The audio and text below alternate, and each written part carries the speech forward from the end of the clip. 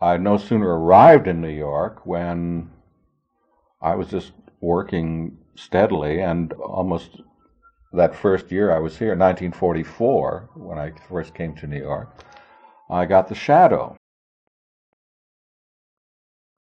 I was called down to audition for something. I was doing another broadcast, and they were losing the studio at like 2 o'clock, and I was called in. I didn't get off the air until 1:45. So I said, well, I'm not sure that I can make it. I said, I'll try my best. So I got there about 3 minutes to 2, and I thought, so they said, well, we're losing the studio at 2 o'clock, but they handed me this thing and said, just read this. It's the opening and closing of this thing, and that was it.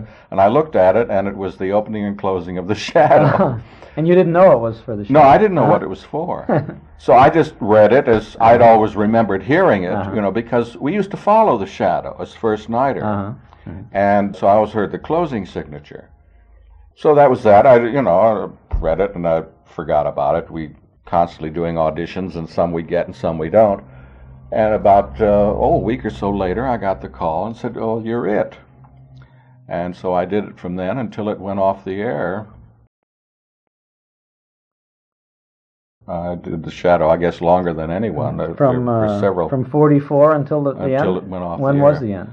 Middle 50s. Sometime. Middle 50s, about 56 or 57, somewhere around it. I think somewhere around it. And there were brand new shows being presented every Sunday, Sunday afternoon without The Shadow. 5 o'clock Shadow, I was called.